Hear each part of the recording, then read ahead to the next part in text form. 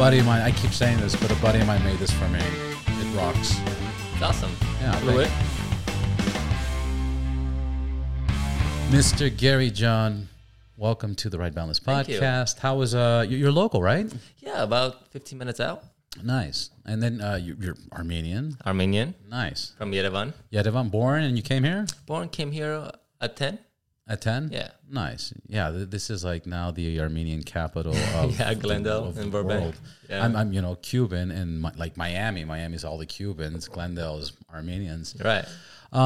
Actually, I kind of wanted, like I was telling you earlier, I reached out because you started following me, or I started following you, and then I made a post, and it really captured me. You commented on one, and you said something along the lines like, "I see you," and I was like, "Oh fuck, man, that's cool." And I don't know, maybe you were like, "I see you, motherfucker," or I forgot what the context. I think I remember. I don't remember the context of why I commented, but I appreciate whatever. I don't know if it was a video or a picture. I really appreciated it. So I was like,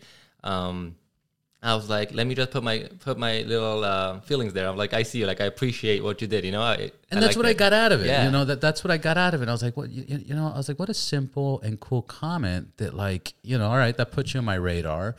And then, like I said, just 2 weeks ago, I was a family barbecue. We were having hodovats, which is Armenian barbecue. There's always alcohol involved, and then I was just feeling good, and and then I just jump on, look at some messages, and I saw your post. You're always posting. I see all your posts, but that day I was like, dude, come on, join the podcast. And then you're like, all right, and you just signed up, and here we are. Yeah. So I appreciate that comment. I appreciate what you're doing. How long have you been writing, and what's your page about, and where do people find that page? Well, you can find me on almost every platform, from Facebook, Instagram, TikTok, and YouTube. I go by Sayan 420, and it's the same for everything. What was the other question? And then how do you spell that? SAIYAN 420. Perfect. That's such a rough voice, though. Yeah, no, it's good, man. It's fine. It's natural. How long you been writing? I've been writing a little bit over 4 years, if not reaching 4 years right now. And how did that happen? Ooh, very. It happened by me lying to my girlfriend, and mostly lying to myself, and false reasons into getting it. But want me to tell you how I even made the move? I want to hear my it. interest, my spark to biking. Well, my whole life, my dad always told me, stay away. This is a death trap. You see those bikers over there, like out of nowhere. Like, I had no interest on bikes. To me, a bike and a car were the same thing. It was just not a transportation. So I didn't have any opinion or feel about it. So every time he pointed it out, I was like, okay, whatever. I'm not paying attention. So until a day came where me and my girlfriend went to Thailand, and very quickly we figured out, depends where you are from if you're on an island, if you are in a specific part of the city, there's no real cops, and the mob runs a lot of the towns, policing. Yeah, a lot of the policing is done by the mob, and some of the services, such as taxis. So for us to drive or get taxied for about 5 to 8 miles, it was about $20 American, which was ridiculously high. So after using the service a couple of times, I'm like, well, I don't want to burn through money, and I want to keep going A to B, C to B. Like, I want to keep exploring. And I'm like, I don't want to. You don't want to be limited. Of course. So never rode a bike in my life, other than one time my cousin gave me his bobber, or like a small 50cc motorcycle, and I just balanced it barely down and up a street. That was about it. Was that that had a clutch and gears, or that was just the throttle like a scooter? I think it was just a throttle, because I remember barely, like, I had the brake and I had the gas, unless they just put it in first gear and they're like, just go. So that was the only thing. So no real experience. So I was like, you know what? Let's go rent something. Can't rent a car, and I'm like, I don't know how to ride a motorcycle, but what I do know is that scooters are automatic. Right. They're just throttle, yeah. Yeah, so it's like riding a bike. Right. Yeah, so we went down to we spent another $20, go dropped us off at a little motorcycle rental place, and I was like, "Hey, let's rent this out. It's a 250cc scooter with room for a passenger and some luggage." And put my leg over it, put my girlfriend in the back, put the luggage on, and I literally took off. And about 100 feet in, I'm struggling to balance the bike. I am stressed out of my mind because we're on an island, on one of the islands from Thailand, and the traffic is crazy. We're going up to an intersection. There's non-stop cars going in circles. And so my stress level was through the roof.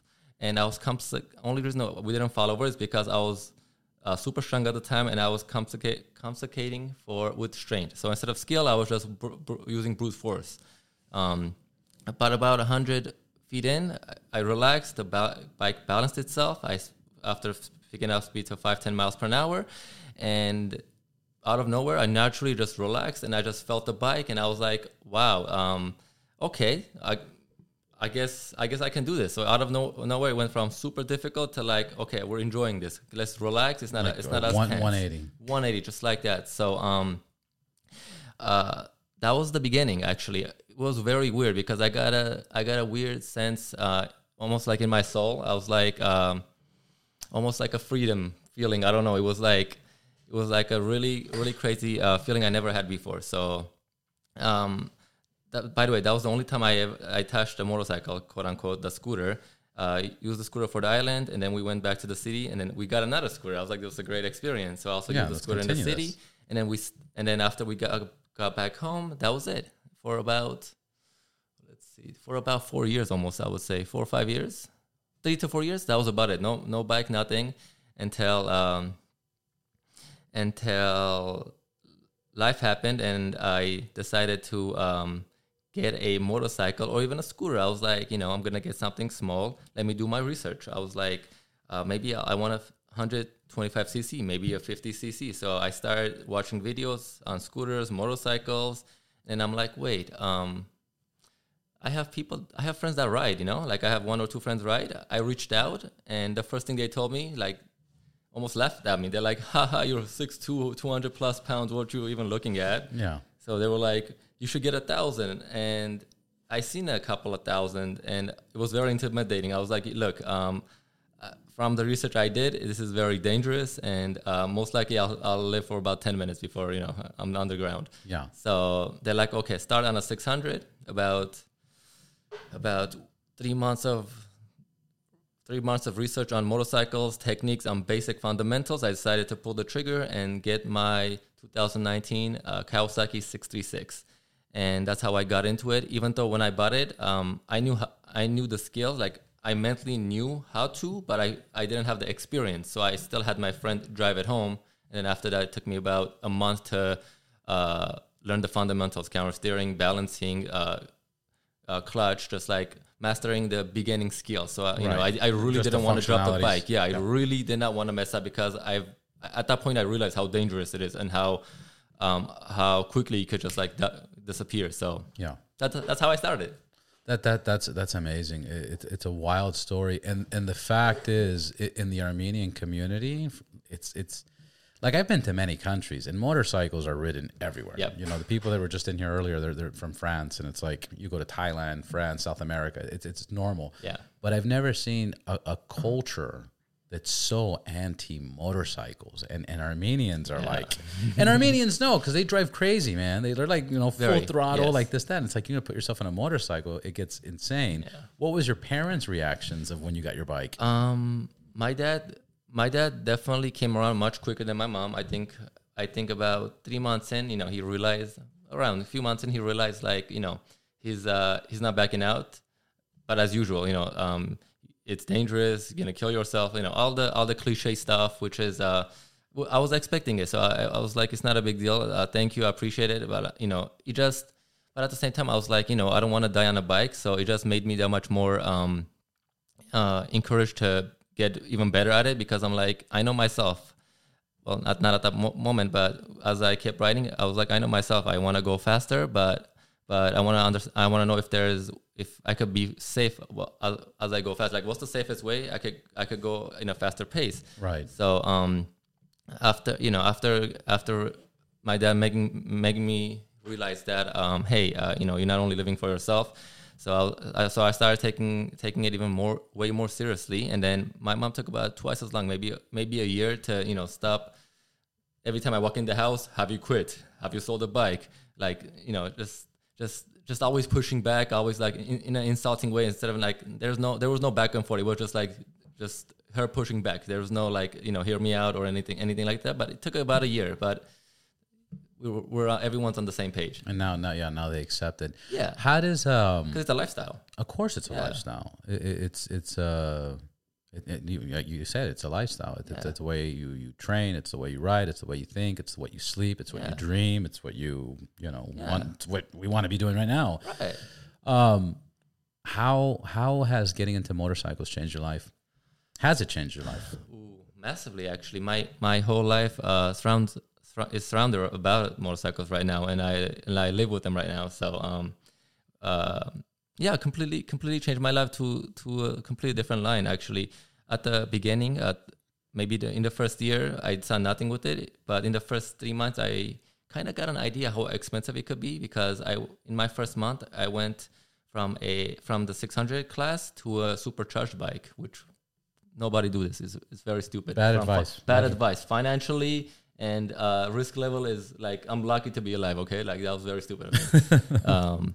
So in my first month, I traded in my 636, bought a 2018 Ninja H2SX, and because of that choice,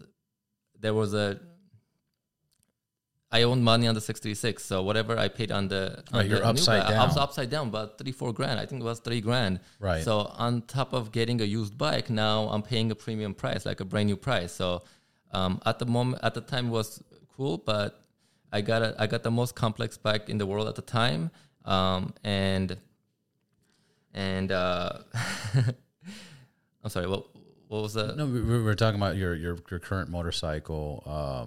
How you started off with the 626, then you went to the bigger one. Yeah. It was a bad decision. Yeah. And because it was a bad decision, you don't recommend it. But how this is affecting your life and how it changed your life. Oh, I was saying, because at the beginning I wasn't taking this too seriously. I was like, oh, this is just fun, something on the side. But it's a hobby. Yeah, it was a hobby. But when I realized how expensive it can be and how expensive it is, I started to. I opened up the page, my Instagram page. It had a completely different name. I think it was an H2SX, whatever, very generic.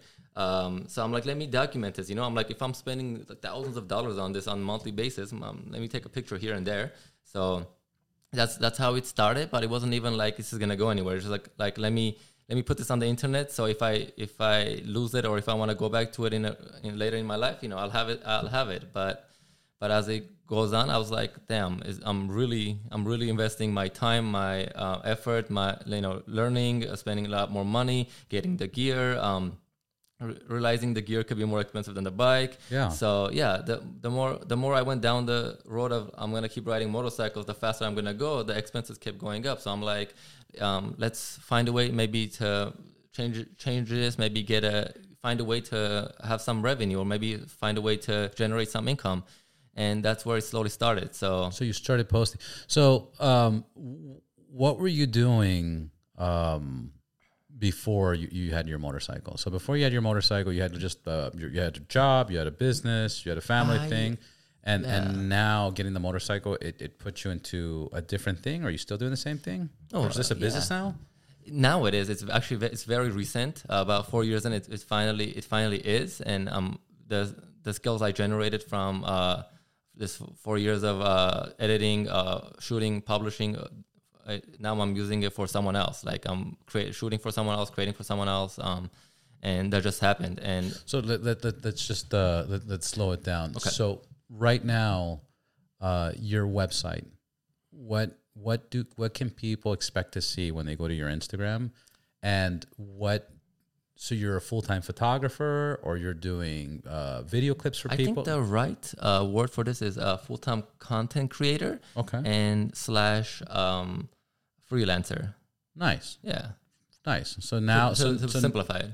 Okay. No, and then perfect. I just want to understand it. So you're a content creator, freelancer, and now you're getting booked and you're getting jobs with all the skills you've developed in the last 4 years. Yes. And you're making content for people and getting paid. Yes, for their content, for That's their pretty styles. fucking cool. Right.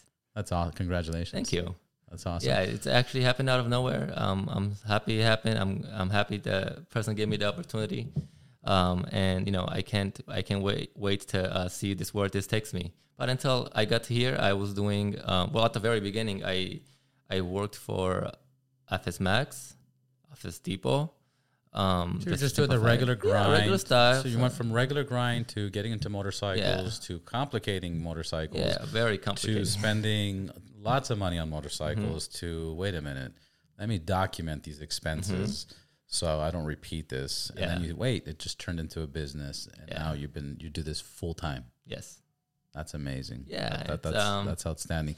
And then on your Instagram, how, you know, again, they can go to your Instagram and see it, but how would you describe what you display? Like I see a bunch of stuff. Well, right now I would say it's about 80% entertainment for entertainment as in something cool to watch, like from the danger aspect, like damn, most people can't do this. So it's more entertaining to watch someone else actually pull it off and not die. But my goal is to actually transfer that over to mostly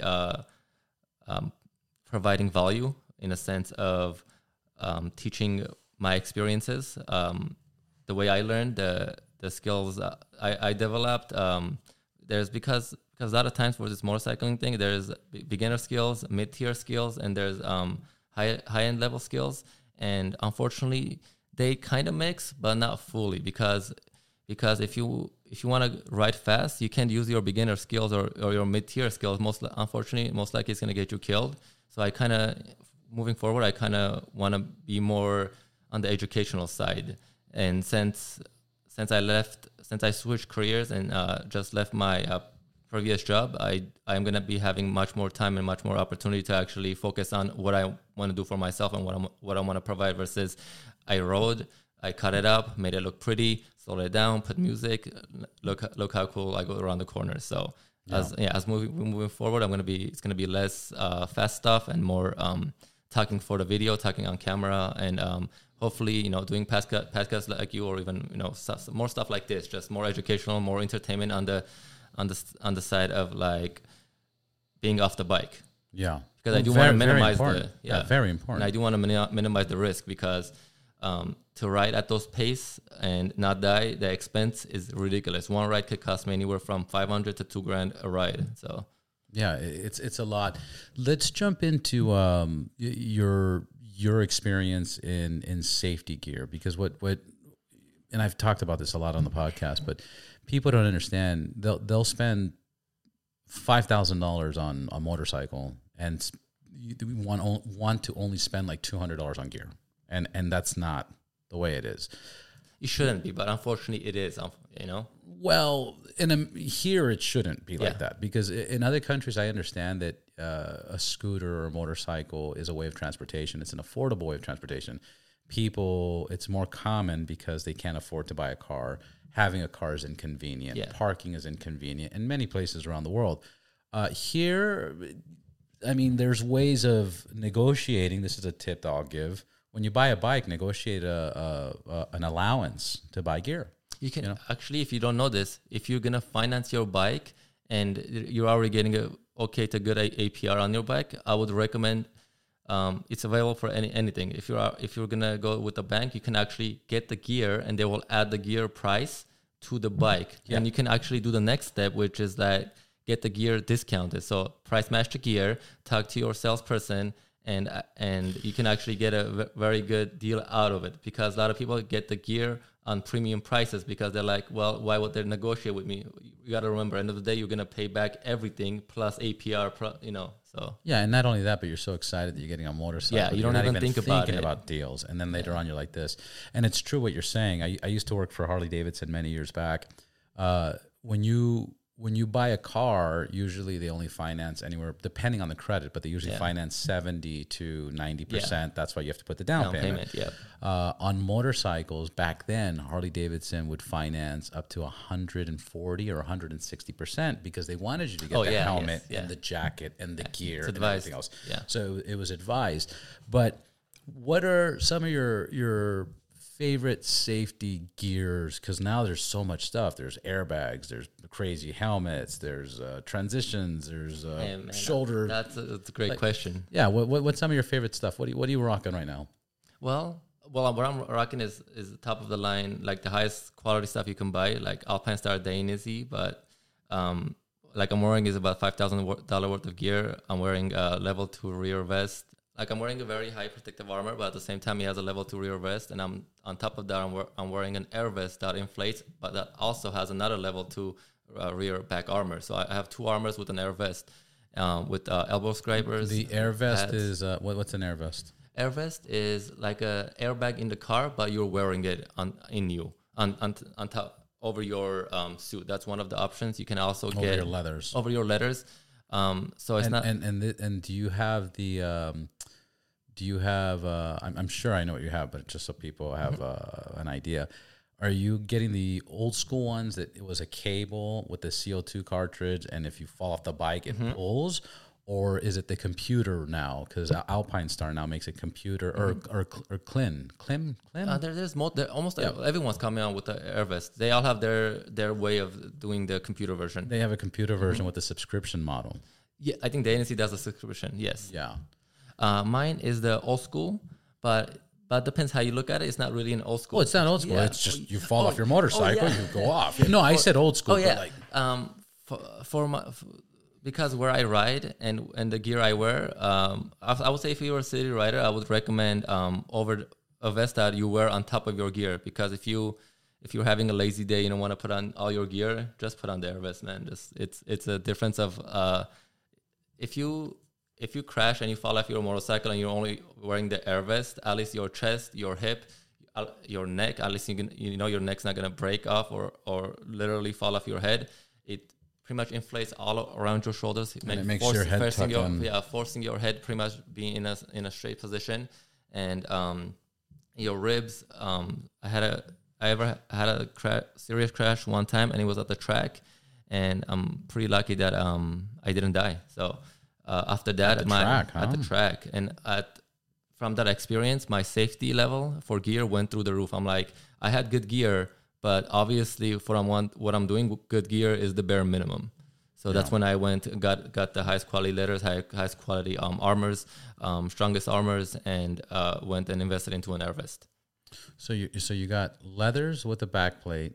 You got your vest with a black plate, back plate. You have elbow guards, shoulders, your jacket, shoulders. Are you wearing a one suit? Are you wearing? I always wear a 2-piece because my riding is normally in the city in the canyons. Yeah, and then inside, starting now, it's chest plate with hip protectors as well. So double hip protection as well. What helmet are you using? I use Bell. For which me, model? It's a difficult one. Just Google Bell flagship helmet, and it'll come up. It's anywhere from $550 on a sale to $850, and it has all the comforts, all the cool gadgets, the self-changing visor, the transition visor, everything you could think of it. Kind of like that. No, it actually no. In the morning it goes white, and at dark it goes white. In the morning it goes. That one does the same thing. It goes with the rays of the sun. So with the UVs. With the UVs, depending on how strong the UVs, it will tint automatically. Yeah, that's one of my passenger helmets on the top left, the Bell. Oh yeah, awesome, hell yeah. Yeah, so no, they're great helmets. You? Yeah. Oh, nice. ACH. Or you know that's Zuma Canyons? Yes. Yeah. Nice. That's all the way on the top of Zuma Canyons. It's a great picture. And then that's Malibu. Awesome. That's Malibu. And then this is not Chuckwalla, Willow the smaller Springs. one. Okay, Willow Springs, yeah. So Nice. Yeah, I gotta, I'm happy we're talking about this because, I'm always talking about, safety. I gotta up my safety gear. What do you wear? Here's the thing. I have 3 different motorcycles that are, depending which bike I ride, I have to, because one's a Harley and I got to wear a vest, and I always wear boots. The BMW, I have more armored gear because, it just feels like it should be more armored on the BMW. Okay. Then I have a live wire, and then the live wire I have like leathers with just, just regular pads and stuff like that. And then I have different helmets depending on which one. My favorite helmet that I've been using a lot is the Icon on top of the couch right there. They look cool. Yeah, they look cool. I like it. Looks great. The only thing that kind of drives me crazy on it is because the shield's so long, it comes down, and when you open it, it's like a sail. I see. And the wind kind of like catches. Yeah. It's kind of hard to like open it up. But other than that, when it's closed, it looks mean as fuck. But yeah, I have a bunch of vests. I have a bunch of jackets. I do have armored pants, but those are like the adventure bike pants, so that's more for the BMW. So you kind of also dress to match the bike as well. Yeah, which is stupid, but it's true.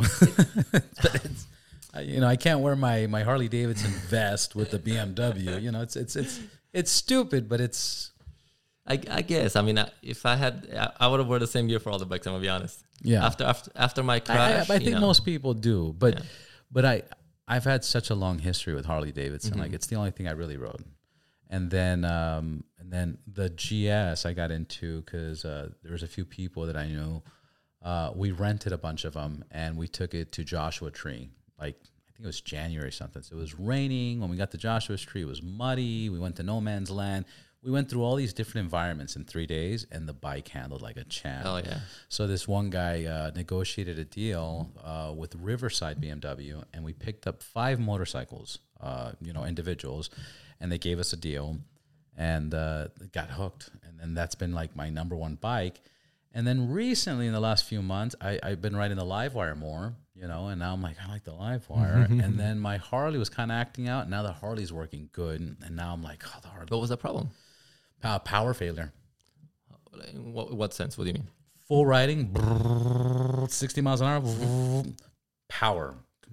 Interesting, like decompression? LCD, motor, Interesting. Everything, gauges. The bike would shut off while riding. Okay. So they couldn't figure it out. I took it. If you look at my personal Instagram account, there was 6 weeks where it got picked up 4 times and towed to Glendale Harley. And now the last time they fixed it, they had a technician come from Harley Davidson, and they found a wire in the wiring harness that caused the power outage. Oh, wow. So, but it was super annoying because it would shut off, and then it'd catch back on once I stopped. And then I'd take it to the dealer, and I'd be like, it's shut off. And they're like, well, we need to duplicate it because it's an electrical problem. So it was this back and forth, and it was just, it was super annoying. Yeah, I had similar cases with my the supercharged bike. Really? I actually put the engine. Not shut up, but electronic to a mechanical. I had every issue you could think of. I've had with that bike. It was almost 2 years of back and forth with the dealer. At some point, the dealer literally had the bike longer than me.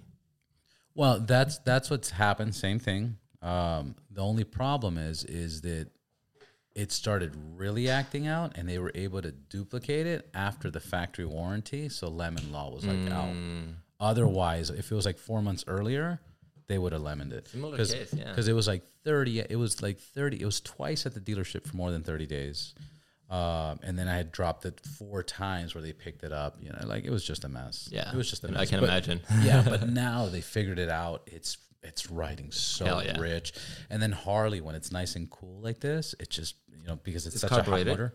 No, it's not carbureted, but it's almost 1900 cc's. Okay. And Harleys get really hot. So right now it's riding mean. Oh yeah. Yeah, like I dig that a lot. What did you take any training courses? I've taken 2. My first one was just the basic one to get my license. I didn't want to go to the DMV one.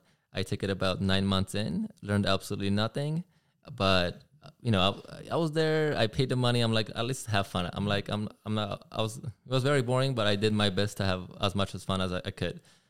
Because they were literally teaching you to use the clutch 30 minutes at a time. Like use the clutch halfway, use the clutch full, but like in 30-minute sequences. So that was my first one. And then the second training class I did was with California Superbike School about maybe a year ago now. And not a year, maybe 6 months ago. And also, I didn't learn new skills, but it refined my skills. And my experience was really good. So I recommend anyone that has $600 to spare. I mean, if you're gonna get a new exhaust, I would highly encourage you to take the class, because one class could put you over years. Like if someone just rides to ride and not rides to get better, you can literally be ahead of people that have been riding 10 plus years. It's huge. It's super huge. They did their whole training, so everything's very modern. You're taught by professionals that actually are winning and have won a world class races. So it's everything's up to date, and they go off of stats of the professionals. So and then they explain it in a way where the bike doesn't know you're on the track or the street. Yeah, of course. So as long as you understand the technicals and how it operates and what it is and why it is, your situation of location does not matter at all. So it just refined all my skills. And I was riding for over 3 years. I was still not confident with some skills. About a 5-minute practice they did with me refined like that. It was a game changer. Like I was so happy. Like I was like a little child again. Like I can't believe this 5-minute practice just made my skill like 7 out of 10 to 10 out of 10. Now I can camera steer smoothly and have the bike fall into my desired lean angle without any interruption and without wobbles after the bike is at the lean angle, because now I understand what's happening, why it's happening, and what's happening after the input of the action. So it's very complex because they break it down heavily, but it does make sense. They use examples of every sort. If you don't understand, you can ask a question. You can you get a trainer, private trainer. It's like 2-to-1 or 3-to-1, and it's very inclusive. So highly recommend it. I'm looking to go to do my level 2, level 3, and then private is level 4. So it's like wherever you are, they just improve you instead of teaching you. Do you always you've always been only on street bikes, huh? You never tried like the Harleys or the Adventures? I've tried every bike there is actually. Oh, nice. Everything. Yeah. And only class of bikes that I'm scared of and I would and I still stay away from is cruisers. Why is that? Because every bike is the same except from cruisers, because to simplify it, their wheelbase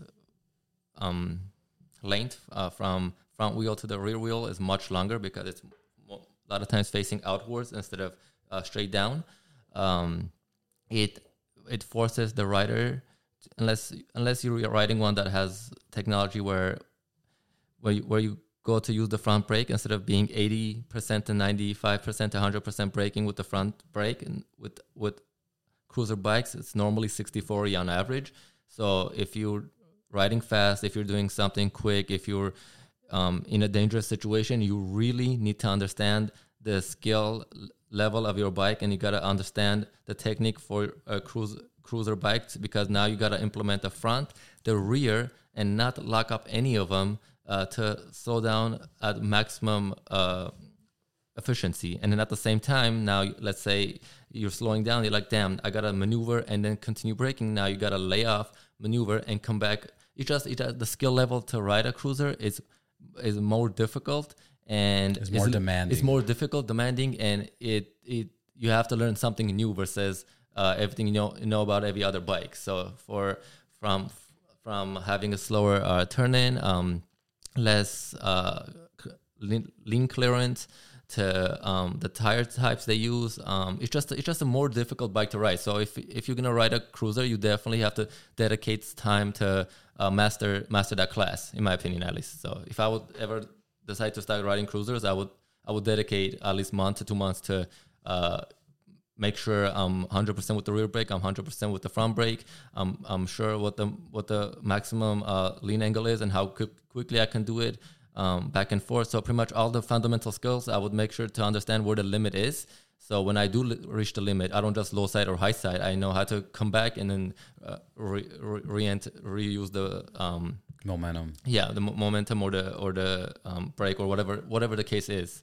So that's interesting. The brake thing I will challenge. Sure. You know, I again, when I worked for Harley Davidson, I worked when they didn't have ABS, and when you didn't have That's ABS, you have to pump and this, that. So this was like in 2007. If I remember exactly, in 2008 they introduced ABS. All new baggers have ABS, so you can't lock up your wheels. It doesn't matter if you squeeze your front, if you squeeze your back, it's impossible. You do have to control or manipulate yourself if you're doing 50-50, you know, or whatever, 70-30. The BMW has technology of what you were talking about. Linkage. They have the link braking, where you just automatically apply the front. You don't even touch the back brake anymore. You know, automatically brake, and it just controls 70-30, 30-70, back and forth. But the wheelbase depends on the bagger, you know, because if you look at the police Harleys, when they used to ride those Harleys, they used to do circles like crazy. I did my DMV test on a street glide. Yes, those ones are more forgiving and actually capable. Their rake, what we're talking about is the rake, not necessarily the frame, but their rake is shorter compared to like a chopper. When you have a chopper, your rake is ridiculous. It's just super stretched out. You get a lot of bounce. You get a lot of feedback. I mean, that's your bar hopper, you know. But if you look at the Ultras, the street glides, even the road glides, the rake is so close. I'm telling you, I can do the DMV. I did my DMV. Oh, I'm sorry, I should have been more clear. It's only I'm only talking about the bikes that have the rake really up front. Right. Yeah. Oh, okay. Because when because it's normally in the cruisers where they when they have it way in the front. Yeah, like show bikes and stuff like that. Show that's the extreme cases, but even. I've seen some. I see what you're saying. Yeah, like the Ghost Rider bike. Yeah, like only specific. Look, if your wheelbase is really long and your bike weighs like 500, 600, 700, 800, 900 pounds, it's just more demanding to ride and it requires more skill. And of course it takes more skill and more practice. It's just, I've been riding those again 20 years, so they're so like. They're so comfortable, and that's one of the things. That's right. That's where I'm very proud of my skill level, because I ride the BMW, which when I put the bags on, it's super wide. The Street Glide or the Live Wire, is nothing. It's super thin. I can ride those bikes equally the same, cutting through traffic and manipulating and getting around. And that's where I'm like, okay, it doesn't matter too much. Street bikes I never fucked with. The only time I mess with street bikes. What kind of street bikes are you talking about? Like anything? I'm talking about like street bike. Yeah, 600s, 1000s. I see, like super sports. Like super sports. I never fucked with it. I fucked with an 1125 once on a track. That's a Buell. 1125. What's that? A Buell? You don't remember Buell, huh? No. So I'm pretty modern. Yeah, so there's a guy named Eric Buell. He made these super high-tech super bikes, okay? And he linked up with Harley Davidson back then. And these bikes were fucking phenomenal. They, for example, Eric Buell made the rotor of the wheel, instead of on the inside of the rim, he put it on the outside of the rim. So you had direct braking power on the point of the wheel that's making contact. Genius. The oil tank was on the swing arm of the motorcycle. So it was built in. Wow. So you had better balance. The gas tank, he built a frame around the gas tank, and the frame was the gas tank. So then it was more lowered and centered to gravity. I see. The top was under the rider? Like under the right. Well, like, so here's your tank.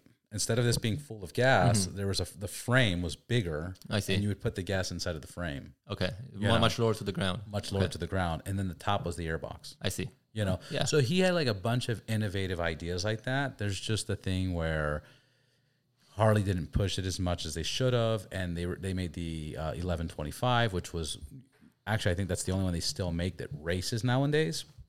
But it never caught on for marketing purposes.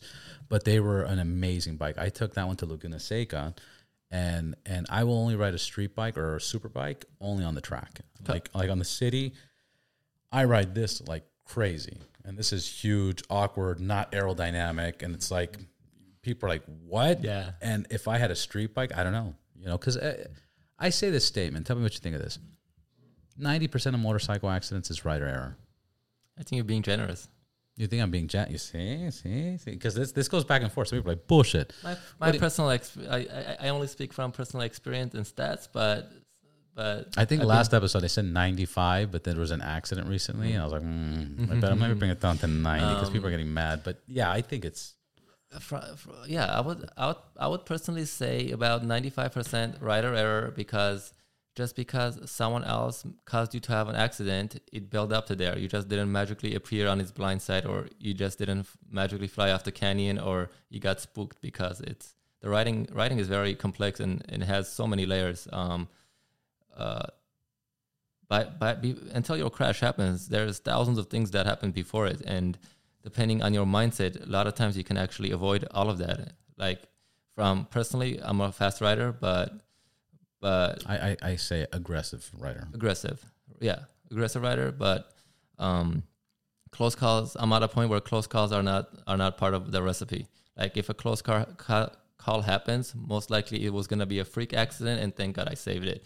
And only thing I say, like 95% and not 100, is because freak accidents can happen to anyone, and unfortunately,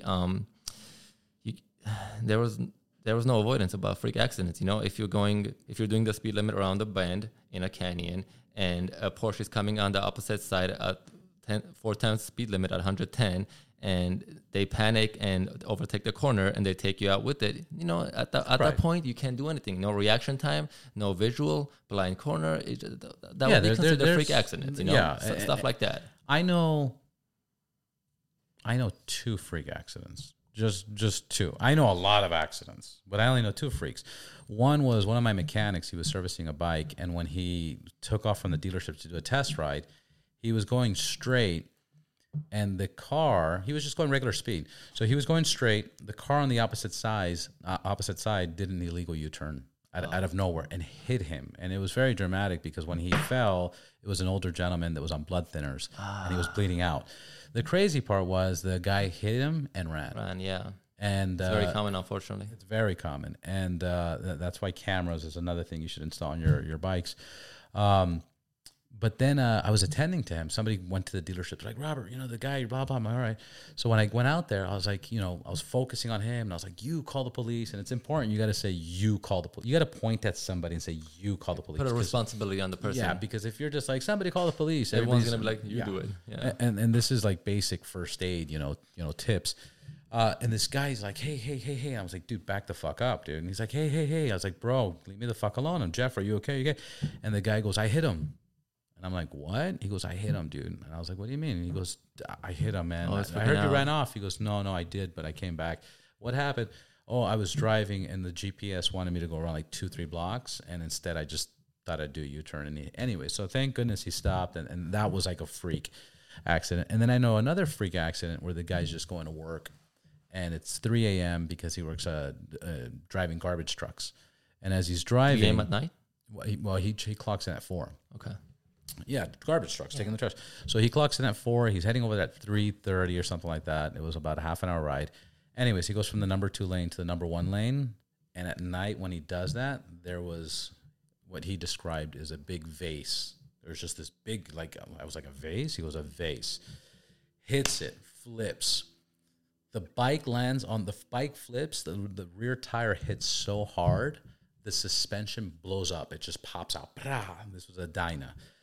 He flips. He lands so hard on the heel of his boot that his boot bust open and his heel's shattered into a million pieces. Anyways, CHP, everybody comes. It wasn't a vase. You know what it was? On the other side, there was an 18-wheeler.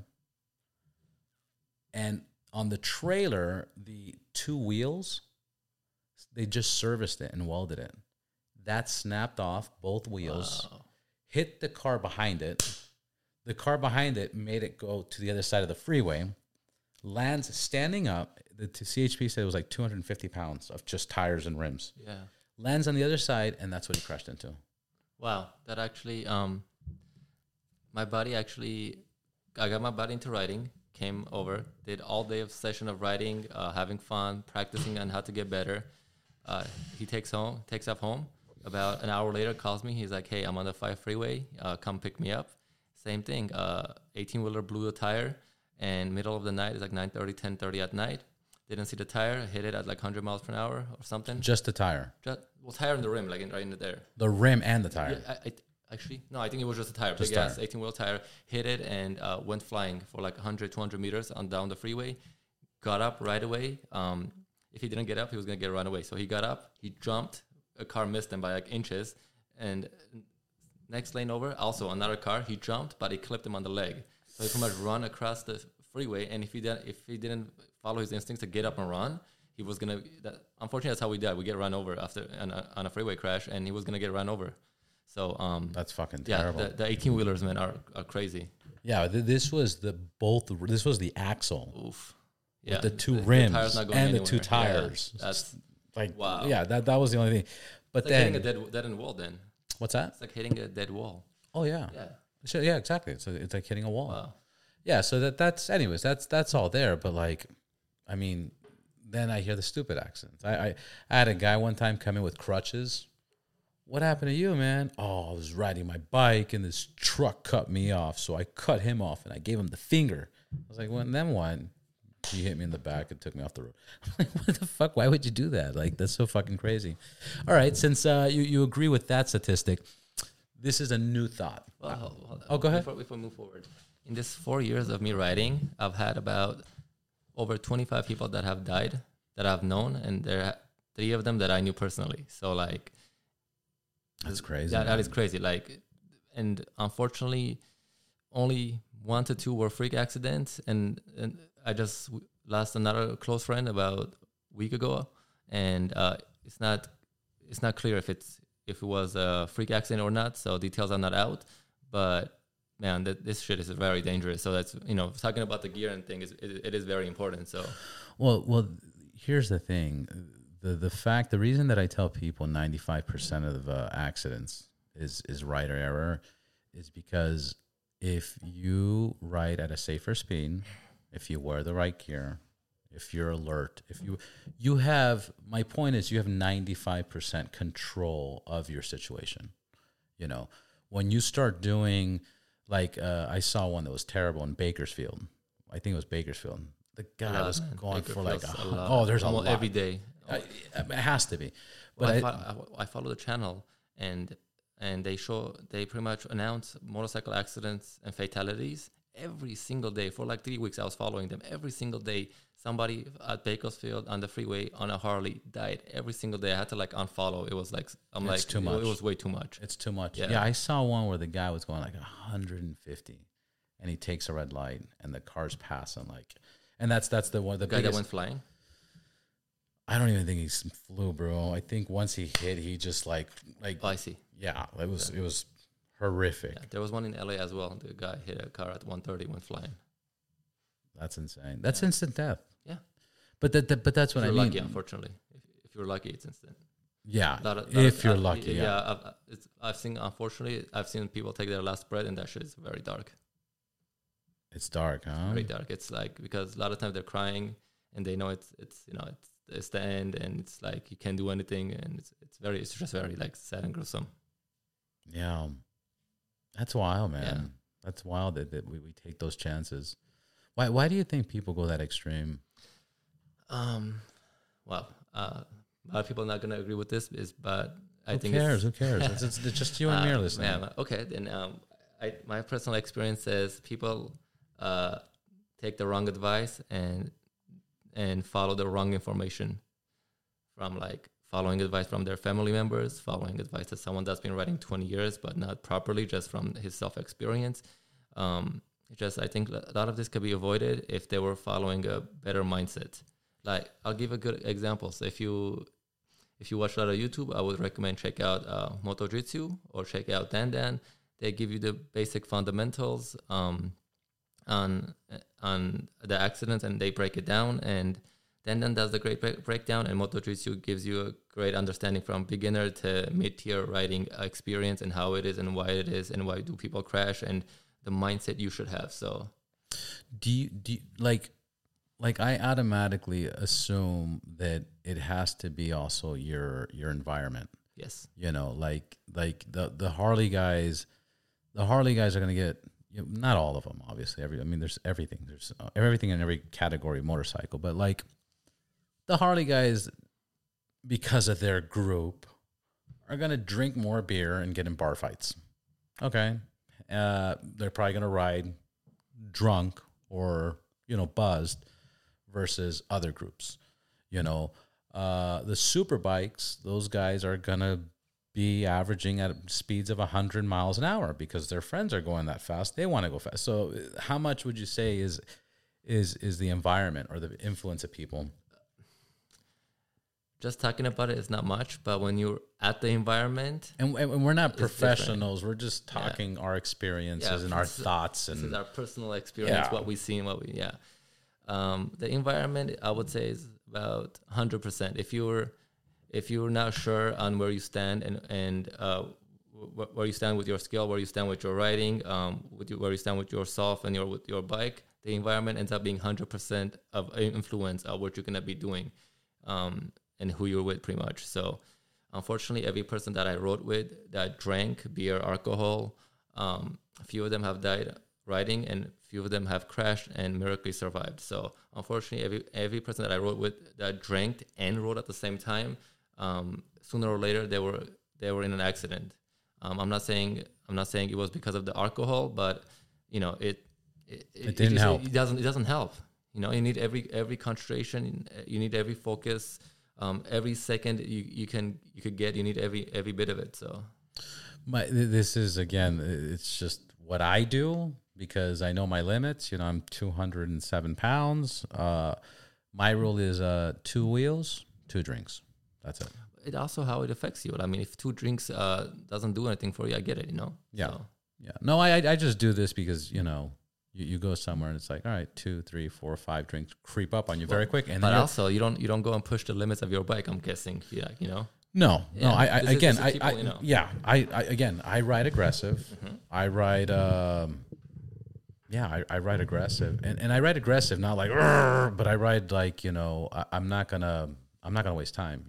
If I'm splitting lanes, I'm not floating around 2 cars. Like, I'm like, okay, this mirror can see me. I'm directly behind this mirror. Okay, boom, boom. I'm going through things quick. I don't want people to have an opportunity. In my opinion, that's the safer choice. Well, 100%. Always filtering. Oh, no. Yeah, I do it all the time. My new thing that I started doing recently. Let's say this is the wall divider, right? And you're here and you're splitting. Man, I gotta get more cars. But let's say that's the first lane. Yeah, let's say this is the number 1, and this is the wall, okay? And let's say there's cars here and there's cars here. If I'm splitting lanes and this car is being an asshole or not paying attention and he just kind of like leans in here, as he leans in here, I instantly now just I go on the left side, and then I get back in front. But now it's so quick that I don't want to fight anybody no more. I used to hit the mirrors. I used to kick the doors. Now I'm like, get away from me. Get away from me. Oh, shit. Oh, you want to block that? Okay. Maybe you're doing it purposely. Maybe you're not paying attention. Maybe you're cock blocking, whatever the case is. Oh, opportunity. Boom. And I'm just like, boom, boom, boom. I'm just looking at the next thing. I don't want to look back. I don't want confrontation. I don't want to be like, hey, bro, I'm not into it. Which brings another thing. I want to see your thought on this. And I strongly believe this, but let's see what you think of this. This is the first time. This year is the first time in LA that I think to myself, it is safer to ride a bike than a car. Ooh. What do you think about that? Can you make that make sense, or do you think that's completely out of my mind, or what do you think about that? I think that would make sense if if you are the right person. Because that's true. Because a lot of people get on the bike for the thrill of it. Right. And a lot of people also get on the bike to just get to A to B. But it's but not everybody is like us, Like if somebody pulls in front of us, or somebody does something intentional, like not everyone could just brush it off.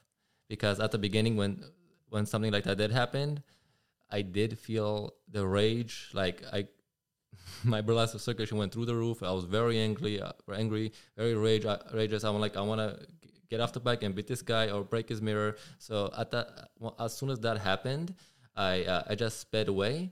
But I'm like, oh, so this is what people experience when somebody intentionally does something to them. So if you could control yourself and know your limits and understand the basic facts of how to ride safely in the city, yes, your point completely makes sense. But it applies to much smaller majority than I think we think. So it's probably applies to more track riders because they want to ride better, they want to improve. So if a track rider, I feel like if a track rider decides to ride in the city, they're gonna do their best to learn as much as they can to stay safe on riding in the city. So if someone's willing to do their best to be as safe as possible, and I think that's when it applies.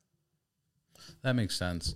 The reason I came up with this thought is because I would go on the motorcycle and I would, flow through come and go as I want. And then I'd get in my car and then you get stuck on the 405 and you car in front of you, car behind you, and road rage, and this guy's going to fucking get mad, and this guy's braking in front of you. So now you're trying to get in front of him and he's blocking you, and you're so limited. You're so limited that if anything goes wrong, you're fucked. If there's an earthquake, if there's a fire, if there's a shooting on the freeway. Look, Van Nuys was shot. That's it. You couldn't. Nope. Everybody was stuck. I already panicked about all of that. What's that? I'm in my car. I'm on a bridge in traffic. I'm panicking. I'm panicking. That's why I'm saying. Earthquake happens, we go down. Somebody runs me, we go down. It's just you're so fucking easy. Yeah. It's a regular, because now I'm getting a lot more listeners like in the East Coast. I'm getting listeners all over the world, but every winter people start listening to the podcast because we're actively writing and they're writing through our stories. Yeah. And in LA, that's very common. They shut down the freeway and you're stuck. Hours. 2 hours on average. Yeah, absolutely. There's been, a couple times where there was an on-ramp that I was able to reverse through. It was an on-ramp, not an off-ramp, and I had to reverse through. But fuck, man, you get stuck on that thing. You don't know what's going on. Sometimes they're just cleaning up a crash. So sometimes they're just trying to control the track. Like, it sucks. And I started realizing, like, dude, I want a bike all the time. Like, but, I got a family, I got kids, I got everything else. Okay, what other safety tip would you offer that you've learned? After safety tip? What advice would you give for a new rider? Oh, new rider. Well, what advice? Yeah, with your experience, your profession, what would be? My name is John. I see bikes. It's cool. They get all the hot chicks. What bike should I get? And should I get a bike? I see. Well, I would recommend anyone to get a bike, but only if they're willing to put the time in to learn, and if they're willing to invest in the protective gear as well, because a lot of people just want the bike. But hey, John, if you're thinking in getting into a bike, do you know what kind of style of bike do you want to get into? Like, do you want a cruiser? Do you want a sport bike? Do you want an adventure bike? I want I'm looking at the Ducatis. Looking at Ducatis? Well, that's a great choice if you have tons of money. I mean, if you have about anywhere from 20 to 60K laying around, no problem. And no way, it can't cost that much. Yeah, it's actually all the way to 120. That's amazing. Yeah, it's very pricey. Finances are no big deal, no problem. But if you're an average individual, you want to be looking at the used market, and you want to be looking at in the last 5 years, and you make sure because you're new to motorcycling, I would recommend you to look at bikes that have ABS and at the bare minimum basic traction control. Because, it takes time to learn the throttle. It takes a lot of time to understand when you're spinning the rears. So, you want to have those options at the beginning to have it maxed out and kind of get baby through the experience. So, whenever you do want to do something stupid, you have a little safety margin to understand. Hey, the bike's saving your life. Either relax or you're just gonna go with it. So, at the same time, I would highly recommend getting gear. It's about basic gear with level 2 protection. It's about 70% impact difference. So if you hit a wall, if you crash and you splash into a wall with your back. Splash into a wall, guys. You hear this terminology? After 100 miles per hour, we're like a bug hitting a windscreen, okay? what's it called? Yeah, if you get a basic jacket with level 2 armor in the back, if you hit a wall, it's the difference is if you were gonna die, now you're gonna have a broken back. If you're gonna have a broken back, you're gonna have a sprained back. If you're gonna have a sprained back, you're gonna have a bruised back. So that basic level 2 rear armor is a game changer. That's how I look at it. So if I would pretty much push everyone to look at the protective side and actually look at what they're getting into. Just do some basic research of like what you're actually getting into and the expenses. Like, are you getting the bike for fun only? Are you getting the bike for commuting? Because the expenses change depending on what you're doing. So, how much would you say you should have for gear? For gear, what do you mean? Like how much money? Like let's say I that's have a good question actually. Yeah, how much money should I have for? Depending on if I have $500, you think that's enough for gear? I would say depending on your bike price. How much are you in the first place willing to put down for your bike? How much are you spending on your bike? So like, give me an example with that. Well, I kind of want to say that'd be irrelevant, but I'm going to play along. Sure. $15,000 motorcycle. Let's say I got a Ducati Monster. What is it? The 990 or 1000? Yeah. Well, you got how I look at that is like you're getting a bike that can accelerate 0 to 60 in like 3 seconds or if not less. So you want gear that actually you're pretty much looking at getting top of the line gear because if your bike can perform at high levels, you want your gear to actually match with the bike's performance at the bare minimum. So if you're getting a $5,000, so if I buy $5,000, I should buy cheaper gear. Yeah, well, cheaper gear, but you could, if you're buying a $5,000 bike, you shouldn't. I don't think it makes sense to also buy a $5,000 gear. So like when I bought my $9,000 bike, I only could afford a helmet, jacket, and gloves in the first 2 weeks. And then in the next 2 weeks, I bought the pants. And then 2 weeks after that, I bought the boots. So, and everything was used. My whole gear maybe costed me about $800, but it was very high quality gear, like racing gear that I still have. But it was used and if you have the money to spend like that $15,000, I'm assuming you also have the money to buy that fancy gear. So, but if you only have money for a used $5,000 bike, that means your budget is a little bit less. So you're pretty much looking. So at would you the say used like market. 10% of? I would say 10% of your bike. And you can make it work for $500 if you're willing to look at the used market. You can make it work, and it's not going to be very shitty or anything for $500. And we're saying minimum numbers, 10% minimum. If you could spend more on your gear, or spend more on your gear. If budgeting is like your priority, because for me, budgeting was number one. Like I literally couldn't afford the whole year, so I had to wait for a paycheck. Okay, I have extra $300 savings, so I would invest that into a boot, and then so on. And then last thing, talking back about your business. Look, my name's Robert. I have a podcast. What service could I hire you for, or what do you offer? What's your packages consist of? Do you do videos writing? Do you do just photography? Do you do talk about your stuff? Okay, well, I run a channel under San420. I create entertaining videos. I do photography shots.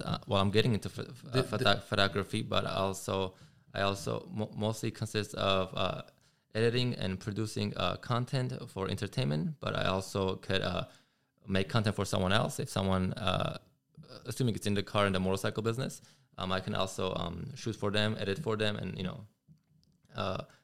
help them get a boost into their social media. Pretty much, I'm helping my friend grow his social media and creating content for them with his own equipment. So that's where I'm standing at right now. So we're getting there. I just want to get a better understanding. So who's your target client?